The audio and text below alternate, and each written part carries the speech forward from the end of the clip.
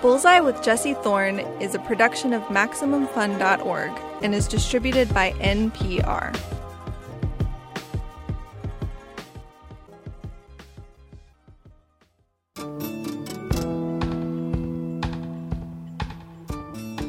I'd like to ask God these things. I don't know. That particular red telephone is not necessarily available to me. I know, it's not. And if we live to be 300... I've got you on the line, Danny. That's why I'm checking in with you. Since you ask so brilliantly, yeah, that's what it was. It was gorgeous and spectacular. It was like you were opening up. I'm Jesse Thorne. That was Danny Fields. He was describing what it was like to go from a Harvard law student to being one of the earliest members of Andy Warhol's Factory in the early 60s. Danny spent decades in the music business, helping shape the careers of artists like The Doors, Nico, Lou Reed, and the Ramones, who he actually managed for a while in the 70s. They were so fully formed, the Ramones were, that there was no artistic contribution I could have made, and had there been the need for one, I would not have been interested in working with them. They actually ended up writing a pretty good song about him, too. It's Bullseye.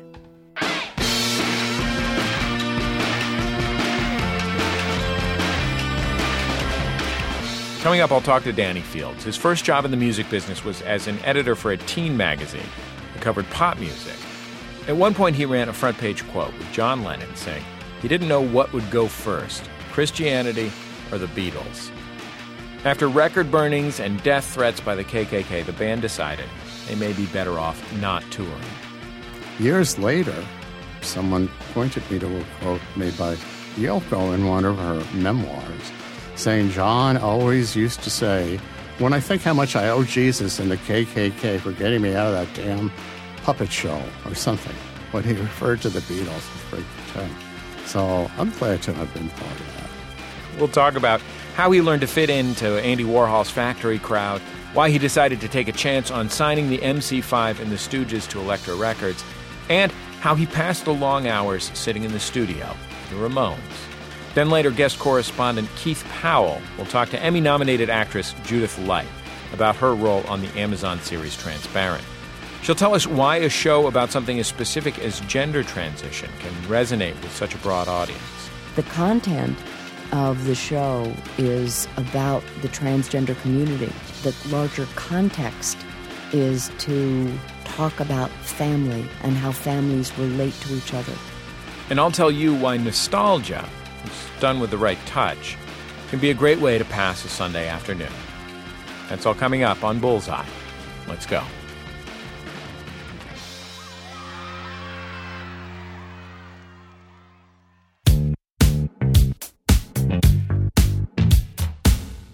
It's Bullseye. I'm Jesse Thorne. When Danny Fields was 15 years old, he left home for an Ivy League school. He graduated from Penn, he went to Harvard Law, and he very quickly realized that he wanted something more. He couldn't exactly put his finger on what it was or how he would get it, but he knew he wanted excitement, the kind he wasn't going to get from following in the footsteps of his parents or his parents' friends. He left Harvard for New York, found an apartment in Greenwich Village, and started hanging out at Andy Warhol's Factory. He worked for a teen magazine for a while, where he got his first taste of the music industry, covering bands like the Beatles and the Rolling Stones. He ended up the head publicist at Elektra Records, and he helped shape the careers of the Doors, Judy Collins, and Nico. He signed two of the most influential bands of the 70s in one day. They were the MC5 and the Stooges. And for a while, he was the manager of the Ramones during the height of their fame in the late 1970s. In other words, he witnessed and helped create one extraordinary event after another, carving out the path he wasn't even sure how to find when he left Harvard. And he definitely ended up finding the excitement he was looking for.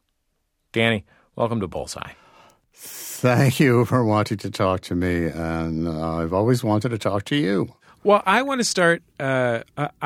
With like the early part of your life. It's something that in the film is breezed past because you're only making a 2-hour movie and you got to deal with MC5 and the Stooges and the Ramones and Jim Morrison and Andy Warhol and so on and so forth. But you went away to college when you were 15 years old. Why did you go away to college when you were 15 years old? Because I graduated from high school. Well, I mean, we didn't have grand tours then because, what do they call it? Interstice year or interstellar year? Yeah, one of Malia is taking one of do. those right now. Yeah, but even then, I don't know. I graduated from high school. There's no place for me to go but to college, so I went to college. What was it like to be in college? And you went to a great college. You went to Penn. When you're 15 years old, you're still, in many ways, a kid. Like the difference between 15 and 18 or 15 and 19 is so huge. Well, I guess on average in the human race, it is huge. For me at that point, this is New York, so you automatically add 2 years. So, whoops, I'm 17 by definition, and then you add a little bit more because I was always a little bit smarter or got better marks, not smarter. When you started college, did you already think of yourself as gay or as, I guess, homosexual or however, whatever word you chose at the time? No, I didn't have a name for what I thought was beautiful and desirable and sexy. I mean, unless you say, okay, there's, 4 different colors you could be as a human, which one are you? Pick one of the above. Okay, I could do that. But not fill in the blank, what kind of human are you? Did you have some kind of vision for your life, or were you just kind of being swept along by the fact that you had good grades? I was swept along. I had a wanting to be a madman moment, that kind of life, with martinis kind of life. And that became tiresome. There's only so much you can get out of that fantasy. But it was just nice to think of.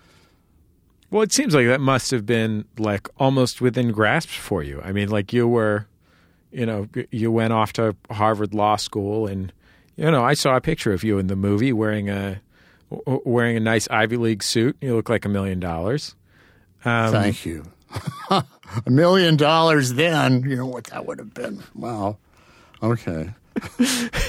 Okay. But at some point, you got off of that path pretty decisively. I did not. I look like $1 million now. Not the looking like $1 million path. Okay. The blonde wife and a martini path. Yeah, it wasn't a path. Because, what options do you have? That's why it's so much better now. It's almost too better. Because what options did you have if you were from a professional family, that college-educated parents, and there was nothing that had a name that I wanted to be or do. There are no names. There were no names, and the best things have no names. Were you worried because there wasn't a thing with the name that you wanted to be? Because you didn't just think, I'm going to be an accountant and get rich being an accountant? Well, it was clear that I was not going to be an accountant. And most of the worrying was done by my parents and their friends, or people who might end up with a disastrous son like I was, who didn't want to own a drugstore like his father did, or be a dentist. How did you end up moving to New York? I ran through a great deal of money at Harvard Square and dropped out of Harvard Law School because it was like a full-time thing. Who would have thought school would be a full-time thing? It was always so easy for me. I'd memorize the textbook and get an A. These are the 500 of the smartest people of some pool of civilization or something that were there wanting to be lawyers. God. I mean, would you not run screaming from a place like that? I don't. Danny, I absolutely cannot relate. I went to UC Santa Cruz. Yeah, there's no. I know. So you're talking to a northeastern middle-class Jew. But this is when I got back to New York. Fortunately, my parents lived at a distant stop on the A train, and I could pretend to go to NYU. And I could go there, and it was like going to toy school again. And you take a few classes, and you have a master's degree, and Middle English or something. And then you get a job, and then I get an apartment in Greenwich Village. So there my life began once for real at Harvard, and then again in New York. So those are my two birthdays. It must have been a pretty extraordinary birth to be jumped into Greenwich Village as a, 20 or 21-year-old. Yes, great. It was great.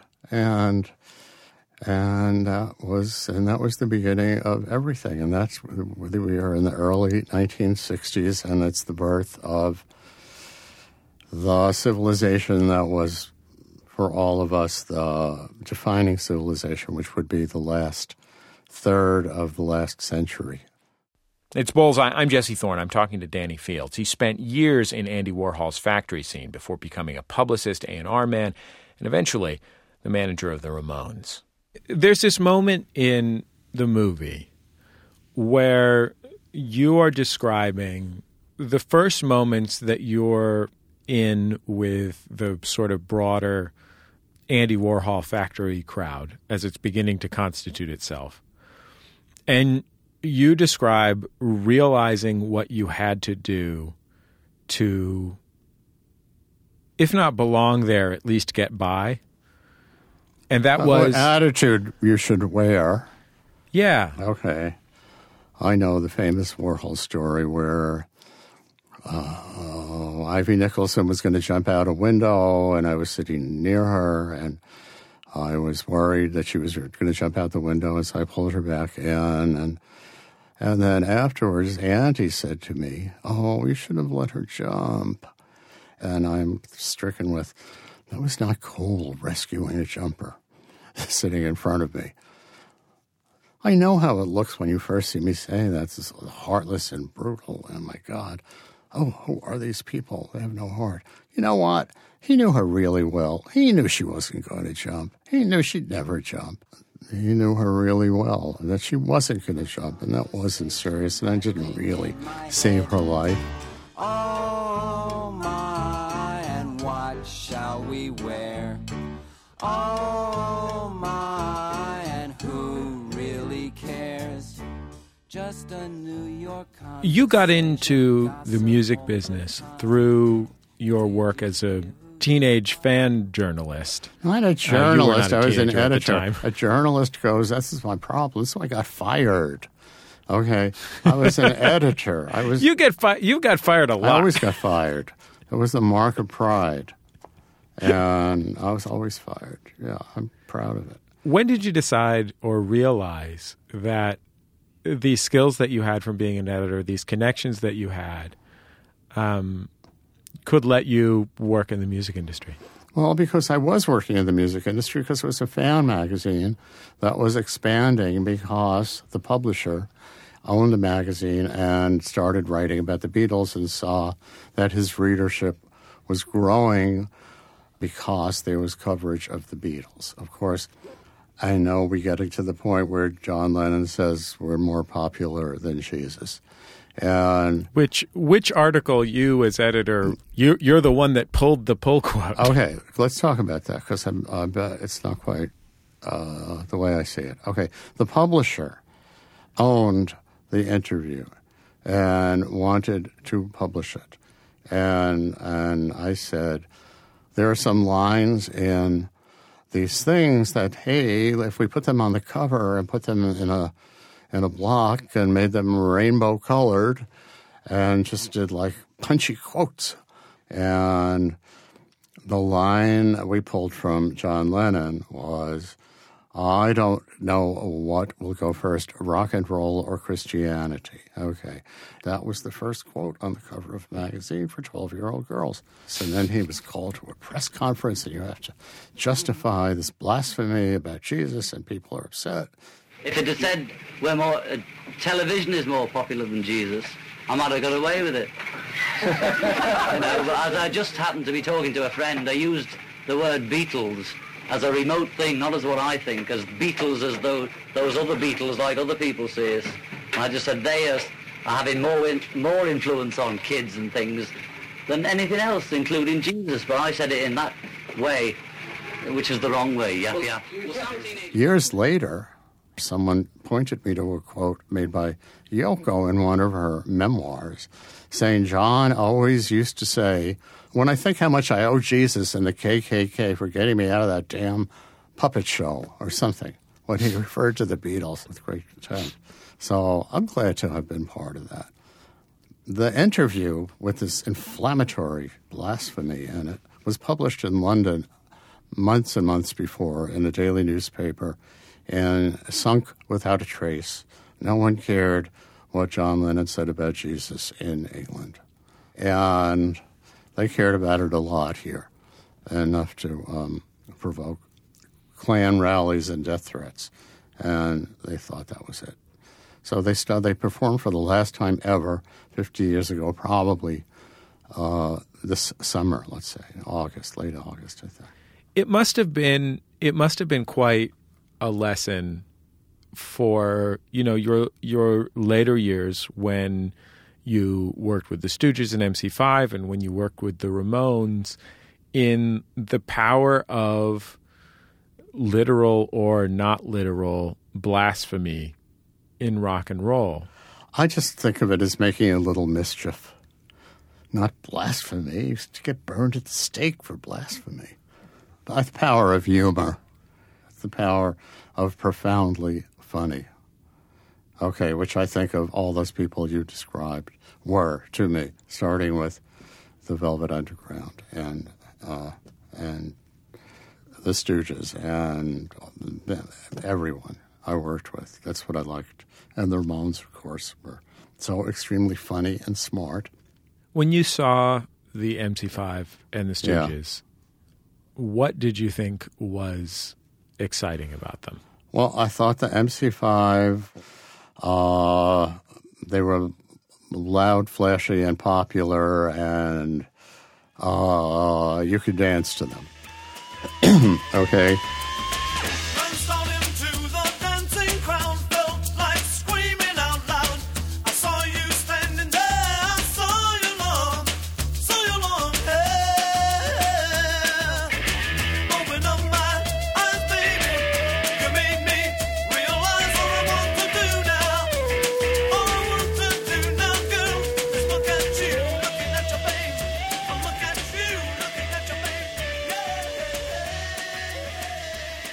When 2 days later, I saw the Stooges for the first time, and what did I love about them was their music, and you could dance to them, and that they had a lead singer who was one hell of a dancer, and music that was astonishing. So that's what I thought.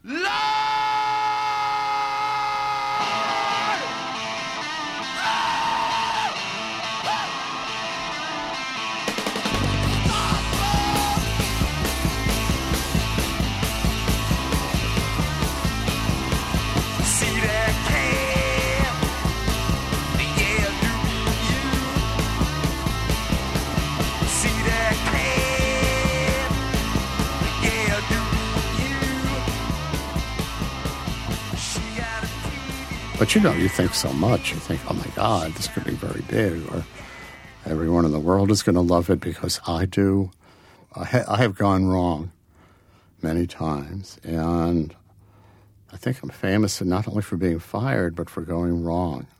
Or at that particular moment, no one was quite ready for the Stooges, except the Stooges. They thought they were right on time. And I did too, but the rest of the world didn't. So, I'm Jesse Thorne. Imagine packing for a work trip, knowing that you're going to be looking after one of the most infamous pop stars of the 1960s in Hollywood. What goes in the suitcase? After a break, my guest Danny Fields will tell me about a few things that went into his when he was on tour with Jim Morrison. Needless to say, they weren't, strictly speaking, legal. It's Bullseye from MaximumFun.org and NPR.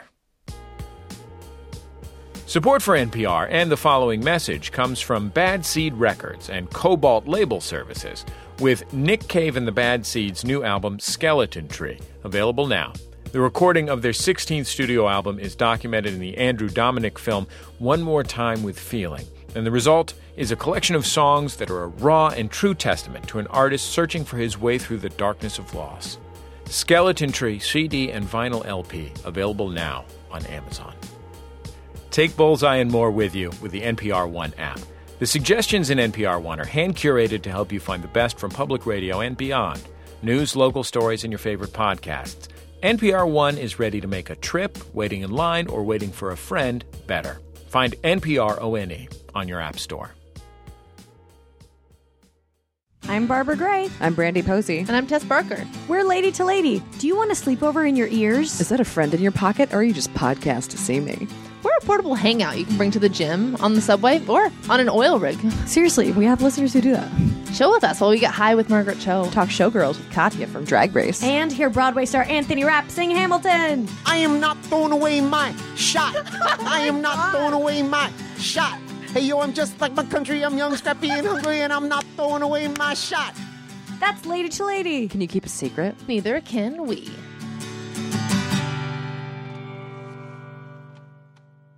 It's Bullseye. I'm Jesse Thorne. I'm talking to music publicist and one-time Ramones manager, Danny Fields. Do you ever regret that you signed and helped sign and managed iconic acts? Okay. You know, legendary. I'm speaking in the cliches of the like a Rock and Roll Hall of Fame plaque, Right. but you know. Yeah. Truly great, epically spectacular bands were within your circle, and you helped make them happen. But none of them were ones that like made you rich. You know what I mean? Do you ever wish that you had like used part of your powers to be, you know, Jimmy Iovine or whatever? You have to use all your powers to be a power. And I wanted to do something, as I said, to make mischief and move on, and to really make money and be an important person that gets respect and all that, and dinners in their honor and big memorials and all that stuff. You have to stick with it. I'm not a stick with it. I'm a let's move on and see what's exciting this time around. See what's new. I always wanted to see what's new. Love what's old and see what's new.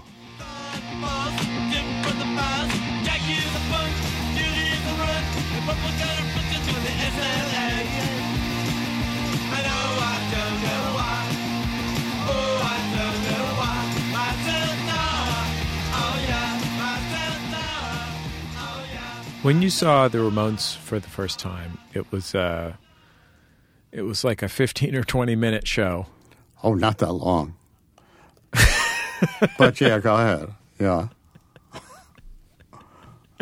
I mean, you managed the Ramones for years afterwards. Did they present themselves to you as, you know, what they are in all of our hearts and minds? Were they a fully formed operation? They were so fully formed. Excuse me. They were so fully formed, the Ramones were, that I would not have. I don't like to manage anyone or think of managing them, which is a role. It is not a creative participation. Okay. In a group effort.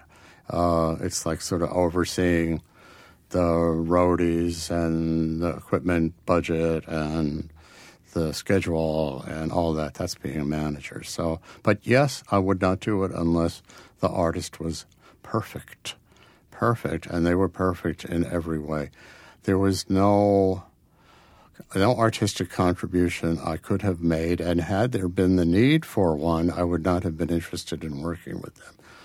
However, I did find many times I had my camera with me, and I was with them and would take pictures, because what the hell do you do in a recording studio if you're not making the record? It's the most boring thing in the world, the most boring place to be. But I had a camera, and I could get good pictures because I was me. I was the manager with the camera. You know, I didn't make any music.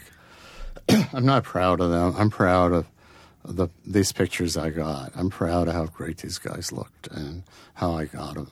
That's really, I mean, I get swollen with pride when I talk about that because I didn't write any of the songs. I didn't perform them. I didn't be some people you could put on an album cover that people would say, wow, who are they? They look really cool. I just took pictures.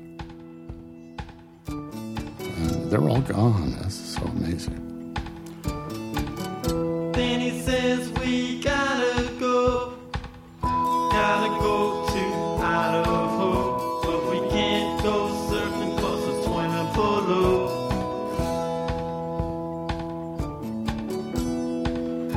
Send checks at 502, record stores and interviews. Oh, but I can't wait to be with you tomorrow, baby. Do you ever feel weird about the fact that you are, your career was substantially, I mean, for these decades, certainly as a facilitator. You said it was as a role, not as a job, artistic contributor. Oh yeah, that's true. I think is what you said. Do you ever feel sad about that? That it was that your work was to, was to highlight others, to facilitate for others? Oh, did I want to be a teen idol myself? I don't. I'd have liked some of the perks that come with it, I guess. But then, Jesus, it's like Frank Sinatra has a cold. The minute something goes wrong, the whole world sees it. Or you put on 25 pounds overnight, like Jim Morrison, and whoops, who's the fatty in that picture? It's Jim Morrison, the big star. So you know what? It's a trade-off. I'm kind of happy to be floating around the fringes. Yeah. And, that's a good answer to your question. What part of all of this that you've done these past, coming up on 50 years? It is 50 years. It's not coming up. It was 50 years in March. My first job at Datebook magazine was March 1966. Which part of it are you most proud of? The whole thing that has people I love in it part. the part that's populated. With your favorite Saturday night? Oh, I don't have those. Amazing things, many. Most amazing, too many amazing ones to have a most. It's confusing. I know. How could I say one thing and leave out anything else? I regret that. That would be my regret. I was like to sum it all up. Give us, No. It was a great ride. And with great people. It was the great people. People I maybe then would hope that I could be around my whole life. And that is a blessing. The biggest of all. Well, Danny Fields, I'm so grateful that you took the time to talk to me on Bullseye. Jesse, you got me to say things I never said sober. That's a whole other story. Well, there's some question based on my reading of the film about how much of these decades you spent sober. Given that at one point you describe a time in your life when you always carried a variety of drugs with you. Yeah, well, we were social, and you never knew what the party was going to be about, or who you would meet, or what you would need. No, I wasn't selling them. It's just like, what do I need to share? It's like, what T-shirts are you bringing? Like a drug Boy Scout, always be prepared. Be prepared. He's a little kid. This is like part of your persona. And no big deal. It wasn't the main thing. Listen, we know many people, I'm sure, for whom it was the main thing, is the main thing. It was not the main thing. But it was the thing. Well, Danny, thank you so much.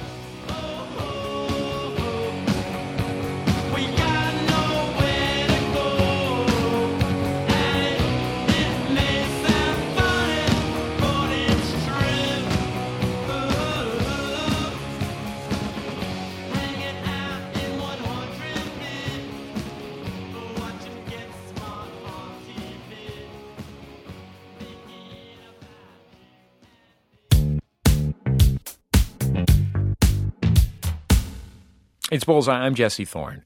So I'm actually out on tour this week with my show Judge John Hodgman Live, or John Hodgman's show John Hodgman Live that I'm on. We actually also taped an episode of Bullseye Live at the London Podcast Festival this week. That show airs later this month. So anyway, we have the opportunity to have the actress Judith Light on the show. So we asked our friend Keith Powell, you might know him as one of the stars of 30 Rock, to cover for me. Thanks so much to Keith and to Judith Light for being a part of our show this week. Take it away, Keith. Thanks, Jesse. I'm Keith Powell, filling in for Jesse Thorne. Our guest, Judith Light, has been playing memorable roles on television for over 30 years. She won 2 Daytime Emmys for her role as Karen Wallach on One Life to Live, starred opposite Tony Danza for 8 years in the hit sitcom Who's the Boss, and was nominated for a Primetime Emmy for her role as Claire Meade on Ugly Betty.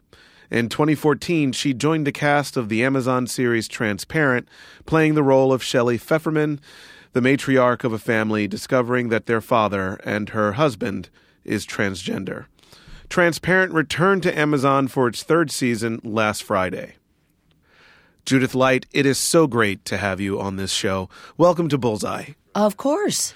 I know that you've been asked a million times about your One Life to Live scenes, the courtroom scenes. But I want to kind of start there just because, the idea of soap operas is kind of going away, and how completely, critical it was, and the type of work that it involved at the time. So I'm going to subject you to asking you about the courtroom stuff again. Not a problem. No. No, I mean, what you have to know is that people say things to me like, whoa, you don't really want to be known for that, or you don't, and people still remember, and I love that they remember, and it matters to me tremendously, so I don't have any problem talking about it at all. It was just to sort of just start off the difficulty of it for me. There were 2 things. One was that I had done nothing but theater up until that point in time. I had done 1 Kojak episode, I think, and that was my only television experience. And then I had also arrived in New York after being in repertory theater for several years, and I got here and I sat down on my parents' living room sofa and I said, here are 2 things in my career that I am never going to do. One of them is a soap opera, and the other one is a sitcom. So much for my having my life work out the way I thought it was going to. Right. So anyway, and what happened was the soap came along at a time in the process of my career where I was thinking about getting out of the business, and I also was completely broke, and my unemployment was starting to run out, and it wasn't even a regular part. They asked if I would come in just to understudy for the day. That was it. Huh. And so it was even less. I felt even more diminished by the whole process. And I said to my agent, I said, no, I can't do this. She said, you have no money. She said, this is $350 for the day. I said, I'm there. and it wasn't just because of that. I mean, I was really right on the verge, but I was intrigued at some level about my level of disdain for that aspect of the business. I was intrigued about who I was and the way I was being in the world, and that I was diminishing other people's work without even knowing about it. And I was also intrigued because I thought, if I don't get out of the business, I want to see if there are other aspects of the business other than the theater where I might work, where I might reach more people. And so then they had me come in and audition, and then they gave it to me. And it literally changed the course of my life. And, some people might say, changed the course of the trajectory of my career and all of that. And a lot of people said to me it was a mistake. But I knew somewhere inside of me that it wasn't, that there was something else that I had to be learning from it. Because my context was beginning to be, who was I as a human being? What was my life? Why was I here? What was I here to do? And so it had less to do with a career than it had to do with shifting where I was coming from as a human being. And I started working on that show, and it was remarkable. I began to the kind of respect that I had for everybody in that studio. I can't even begin to tell you how remarkable the shift was for me. And I came to appreciate it in a whole different way. It's Bullseye. I'm Keith Powell, filling in for Jessie Thorne. Our guest today is the Emmy Award-winning actress Judith Light. So, you did the courtroom scene. It was, it's a very famous 30 minutes of television where you have to admit on the witness stand that you have led a secret life as a prostitute. Mm-hmm. And you did it all in one take and all straight through, which is unheard of now in my mind in television. And it won you 2 Emmys. And then, of course, when that show was over, you moved on to Who's the Boss, which was a sitcom, actually. How did that happen?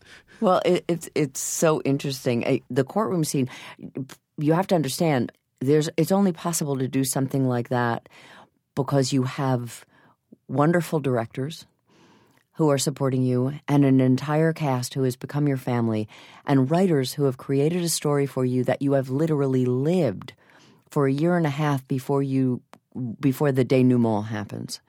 So all of my friends who were my family, and still to this day, Bryn Thayer, who played my sister on the show, is still like my sister. And so when you have that, and Michael Storm and Tony Call and all these really wonderful actors, Erica Slezak, and had their presence there with me, when you allow people to hold you, support you, buoy you up, more things become possible. And that's how that was possible. And you build a family. That's exactly right. Yeah. And so then I met my husband on that show, and he said to me, I think it's time for you to leave. And I didn't want to leave because I consider New York my home, and I wanted to be here, and I wanted to stay here, and I had a good job, and I was making money, and I felt comfortable and safe and all of that. And he said, I think we should move to California. And I said, why? I said, I don't drive. I don't want to be in California. I want seasons. And he said, you're going to work there. And for several months after we got there, because I did leave the soap, and I kept going up for these auditions, and you know what this is like. And I think you're talking about my life, actually. I'm telling you. I mean, it's in terms of the move to California, yeah. You go and you go up for auditions, and I kept going up for all these auditions, and I kept not getting anything. Yeah. And I said to Herb Hampshire, my manager, I said, what is the problem? What is going on? Why am I not getting things? Other than the fact that, I was operating like a spoiled brat and expected to be given everything. You laugh. I mean, anybody who doesn't laugh at that, you sort of have to have a sense of humor about yourself. And so, but also I said to him, I don't know what you're talking about. He said, you're going into the room and you're so angry and they're picking up your energy. And I said, I'm not angry. I'm not angry. And he said, just saying. And so I'm just putting this out there. Just putting it out there. He said you have disdain for it. So I was going back through the same cycle. Yeah. I obviously had not learned the lesson. I had not learned the lesson that my soul was trying to teach me. Yeah. And so I was going through it all over again. Well, I got this script called You're the Boss, and I really liked it. And when I went in for the audition, I took what Herb had said to heart. And I had a wonderful experience. And I always had loved Tony Danza. And I just thought, let me put my best self forward to this. And I got it. And there was a whole other longer story around all of it. But I went in for the audition with Tony, and I just adored him. I thought, you can get off it about your position about these kinds of things. This can change your life as well. Mm-hmm. And I learned more about comedy from Tony Danza than I had in all the years of repertory theater, all the comedies that I had done. I mean, he taught me about timing in the most amazing way. It's really true. He is a comic genius. Yeah. And he he knows. He hears it. And it's music. And he is, of course, very musical. And I can hear music, too, and I can hear it. But I needed to practice it. Yeah. And he would tell me where I was off, and he would show me, and he would teach me. And it was remarkable. Well, I think that's what made the show so special, because the two of you danced really well with each other. Yeah. I mean, you really played off of each other very well, and your comic timing really worked with each other. So I totally see now in the work, I totally see how that conversation happened. Yeah, he was my teacher. And that's why at the end of 8 years, instead of many people in long-term series have that thing where they say, oh, my God, I cannot wait to get out of here. I cannot wait to get away from this person. I'm like so done. And we loved each other more and were closer friends by the time the show ended than when the show began. That's really special. And it was really special. I'm Jesse Thorne. We'll continue our conversation on Bullseye between Keith Powell and Judith Light after the break. Judith will tell Keith about the intimate connection the cast of Transparent feel with the show's creator, Jill Soloway. It's Bullseye from MaximumFun.org and NPR. Hey, before we get back to Bullseye, here in the U.S., Tuesday, October 4th is the only vice presidential debate. And the next morning, the NPR Politics Podcast is inviting you to skip the cable news hangover and get caught up with them. They'll have new podcast episodes the morning after every debate, so you'll know what happened and what it means by the time you get to work or class. Whatever your morning routine, make the NPR Politics Podcast a part of it the morning of October 5th after the vice presidential debate. Subscribe or listen on the NPR One app. Support for Bullseye and the following message comes from Blunt Talk, a quirky and outrageous Starz original comedy created by Jonathan Ames and executively produced by Seth MacFarlane. The series follows Walter Blunt, played by Patrick Stewart, a British import intent on conquering the world of American cable news. This season, Blunt is at the top of the network ratings, but he still manages to find himself in some bizarre scenarios, along with his band of dysfunctional newsroom coworkers. Season 2 premieres Sunday, October 2nd at 8:30 p.m. on Starz and the new Starz app. Why would you listen to a podcast of TV pilots that never got made? It must not have been any good, right? I don't know for a fact that anyone read it. They couldn't get the deal done. There was kind of a regime change. Someone at the studio who was in a decision-making capacity said, these guys seem like losers. They just blamed it on, okay, well, it must be women. We got word that USA had decided to stop doing comedy. Why aren't we making this? It was so good. Hear the TV comedies you never got to see on the Dead Pilot Society podcast. Listen on MaximumFun.org or wherever you download podcasts. It's Bullseye. I'm Jesse Thorne. Let's get back to the conversation between Emmy-winning actress Judith Light and our guest host this week, Keith Powell. Okay, so let's talk about Transparent now. The creator of the show, Jill Soloway, talked about creating a culture of empathy on the set. How does she create that culture on set? It's where she comes from as a human being. When her parent came out and she said, I want to do a show that will make the world safer for my parent. Mm-hmm. And my, in quotes, audition for her was a 45-minute Skype call. I was doing a play here in New York, and we just were able to Skype, and Jill and I talked about our advocacy and our desire to have a change of conversation in the culture that can actually impact, and not just here in this country, but also all around the world. The content of the show is about the transgender community, and brilliant, genius Jeffrey Tambor's performance of Maura Pfefferman.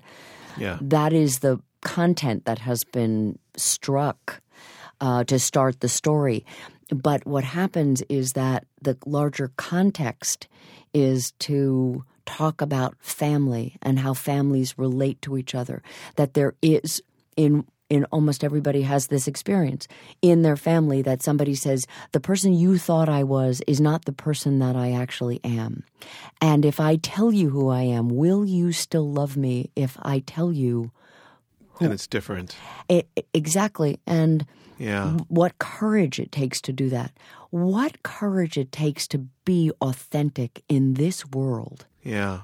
It's extraordinary, and it's very difficult. And as Freud said over 100 years ago now, consciousness is an extraordinary event, not an ordinary event.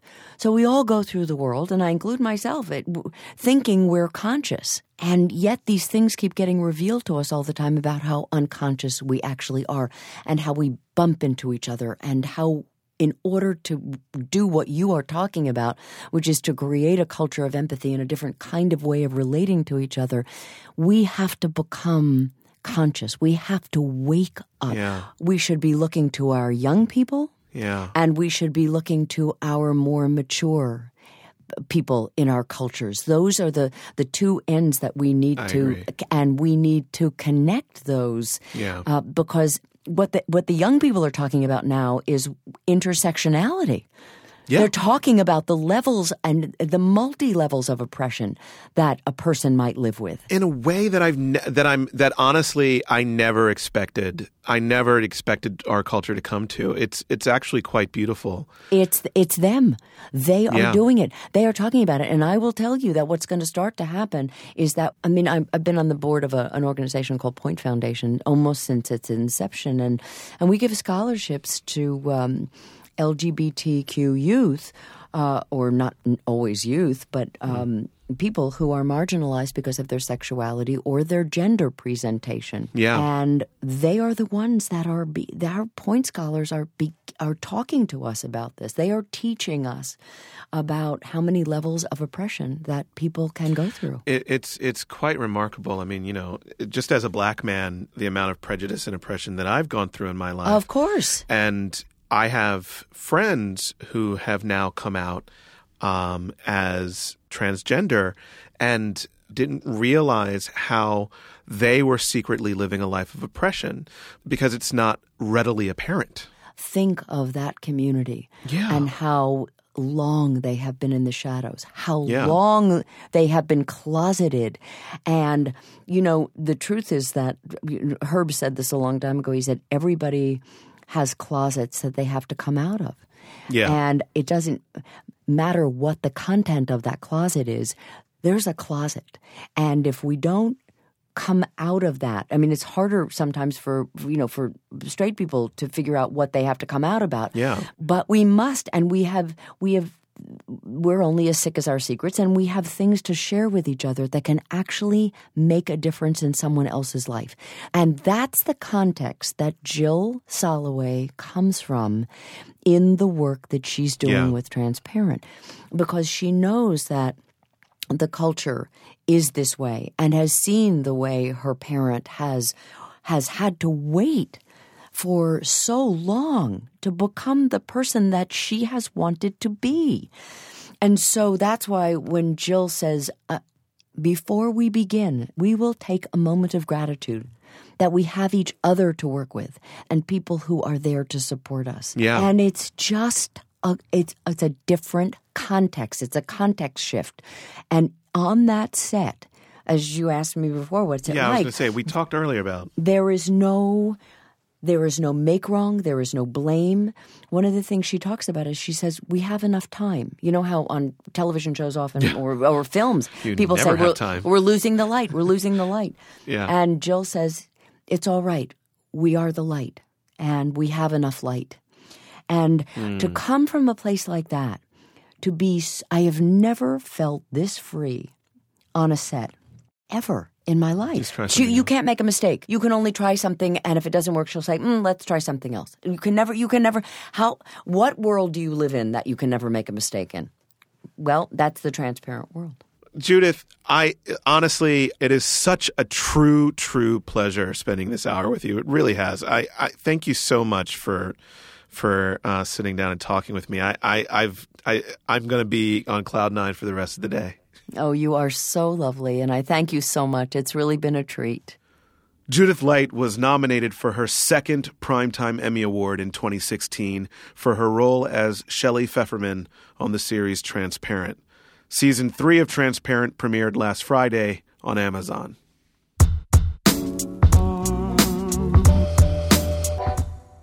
Every week we like to close the show with a recommendation from me, your host. It's the Outshot. So what's wrong with nostalgia? I mean, kind of a lot, I guess. But sometimes it's right. Did you see Boyhood, the Richard Linklater movie? It's these little moments in a child's life. Shot once a year or so over a dozen or so years. Very beautiful movie, rightly acclaimed. And it ends just as he goes off to college. And you feel so vividly this transitional moment, the possibility in that step off of a cliff. Sweet and hopeful and a little sickening, too, sort of the enormity of it. Of course, Linklater's best work is these slices, these moments, just their sheer humanness. But Boyhood isn't actually the movie I want to tell you about. You've heard about that. Earlier this year, Linklater put out another movie called Everybody Wants Some, or actually, Everybody Wants Some, with 2 exclamation marks at the end. Sorry, I'm not good at that. It was marketed as a sort of spiritual sequel to Dazed and Confused. That's maybe Linklater's most beloved movie. But in a way, Everybody Wants Some is also kind of a sequel to Boyhood. It's fall of 1980. A kid named Jake is starting college. In fact, college hasn't even started yet. He's there a couple days early for baseball workouts. He lives in a house with his new teammates. And honestly, not much happens. But also everything happens. Act like you've read a book before, jeez. Okay, Finn, you're up. Oh, I can't do any worse. Here we go. Take notes, boys. Excuse me, ladies. You know, I couldn't help but notice you ladies being hassled by that the car back there. It's a shame. You know, some guys are just so aggressive. You know, myself, I'm a firm supporter of the ERA, although I doubt it's going to have an immediate impact on the societal norm of the male gender initiating virtually all contact with prospective females. You know, which might seem predatory on the surface, but I assure you that... Trust me. You should be investing this energy elsewhere. Well, now you just plain hurt our feelings. Do you also hate guys that are athletic, intelligent, sometimes endearingly clumsy, or is that just her? Hey, Fit, did you miss... I didn't miss Dale, not yet. Okay. Y'all want to know the truth? Always. They'll set you free. I like the quiet guy in the back seat. In the middle. Well, there's nothing here. Of course, he has this pre-built identity, right? Baseball player. But one of the nice things about the movie is that it doesn't let that jockishness define the characters. The special thing about that age, out of high school, not quite a grown-up, is the way that identity moves. You got this person you were in high school. You got this adult you're going to become. And you're sort of seeing how to bridge that gap. And Jake seems like a really decent dude, and his teammates feel real, like guys you could have known. Different, sometimes a little silly, but that's kind of how it goes. And these guys float through these identities. Sometimes they're the kings of the disco. Sometimes they're standing at the back, not really quite sure what to do at a punk rock concert. Actually, there's this moment that Jake runs into a high school teammate, and it is a perfect illustration of the grace of Everybody Wants Some. The teammate has gone punk. Jake and the film treat him with absolute respect, like a sort of vibe of, hey, this seems interesting. What's this old friend up to? Wait, you just wake up one morning and... Nah, man, it's as simple as this. Go to a show, meet a couple of cute girls, get drunk. Later that night, they're chopping bits of your hair off, giving you real bangs. Used to, I'd be like, no, don't do that. But now that I don't play on a team anymore or am doing anything particularly respectable, I'm like, whatever, man. Oh, we're going to a show soon. Man, there's 6 bands in town, some from LA, some from Austin. We're going to go in a bit. You guys want to join? We've got our party tonight. Yeah, we should probably, set up for it, right? That's not till later. Yeah, no, we're just walking around, heading to the student center. Student center? Oh, come with us. Come on, we'll fix you up. You guys down for that? Ben? threw it down. Anyway, it's not a perfect movie by any means. A few bits are kind of on the nose. The romantic interest is a bit of a manic pixie dream girl, if I can borrow my friend Nathan Rabin's trope name. But even that manic pixie dream girl is a vivid enough depiction of a girl from arts high school that I, an arts high school graduate, kind of got the shivers. The movie mostly grazes in its own pleasantness. It's funny, really funny actually, and we feel that real fun of being a pretty much but not quite grown up. The touch is so light, so real, that even when it's a bit on the nose, it connects. There's this bit about college essays. Jake and the girl are swimming in a swimming hole, and somehow it feels totally not cliched that they're doing that. Was this your first choice school?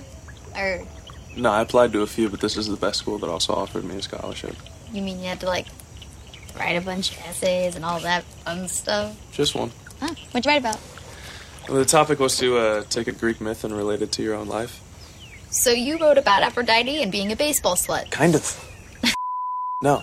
I just took Sisyphus and baseball and just kind of... You wrote about that for your essay? How did you even, those two things together? Yeah, I did, believe it or not. I mean, the point of the whole thing is that the gods intend for Sisyphus to suffer, right? Right. Well, my point was that they'd actually blessed him with something to focus on. Not something that he could potentially find meaning in. And it's a gift to be striving at all, even if it looks futile to others. Yeah, that's true. I mean, yeah, it's ridiculous to roll a boulder up a mountain over and over and over again, but so is everything else in life. I mean, it is a little on the nose, but I can totally forgive it because ultimately this movie is about the practice of life. How wonderful things can be if you play and fail and make friends and find love. That's a really nice way to spend an hour and a half. That's my outshot. All right, think about this. There are animals, salmon, spiders, that will literally die in the process of mating. I mean, what are we doing? I mean, we're switching around the wardrobe a little bit. It's camouflage. You need to stop thinking so much. Oh, dude, look at you, man. You want to talk? I actually don't think that much. I actually don't think at all. I just, I talk a lot. It's the jazz improv. You're invited.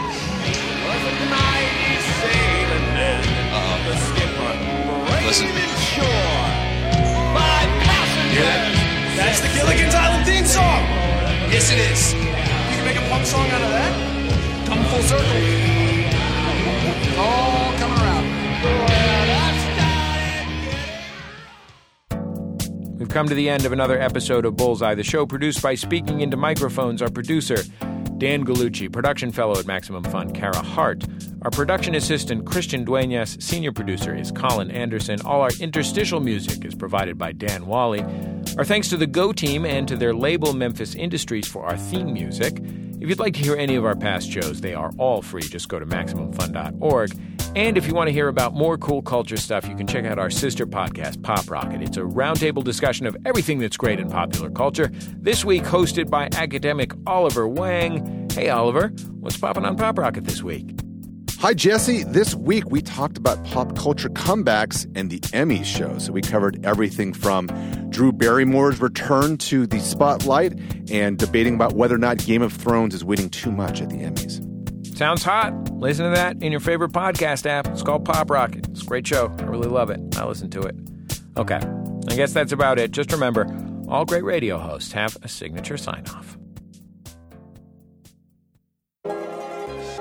Bullseye with Jesse Thorne is a production of MaximumFun.org and is distributed by NPR.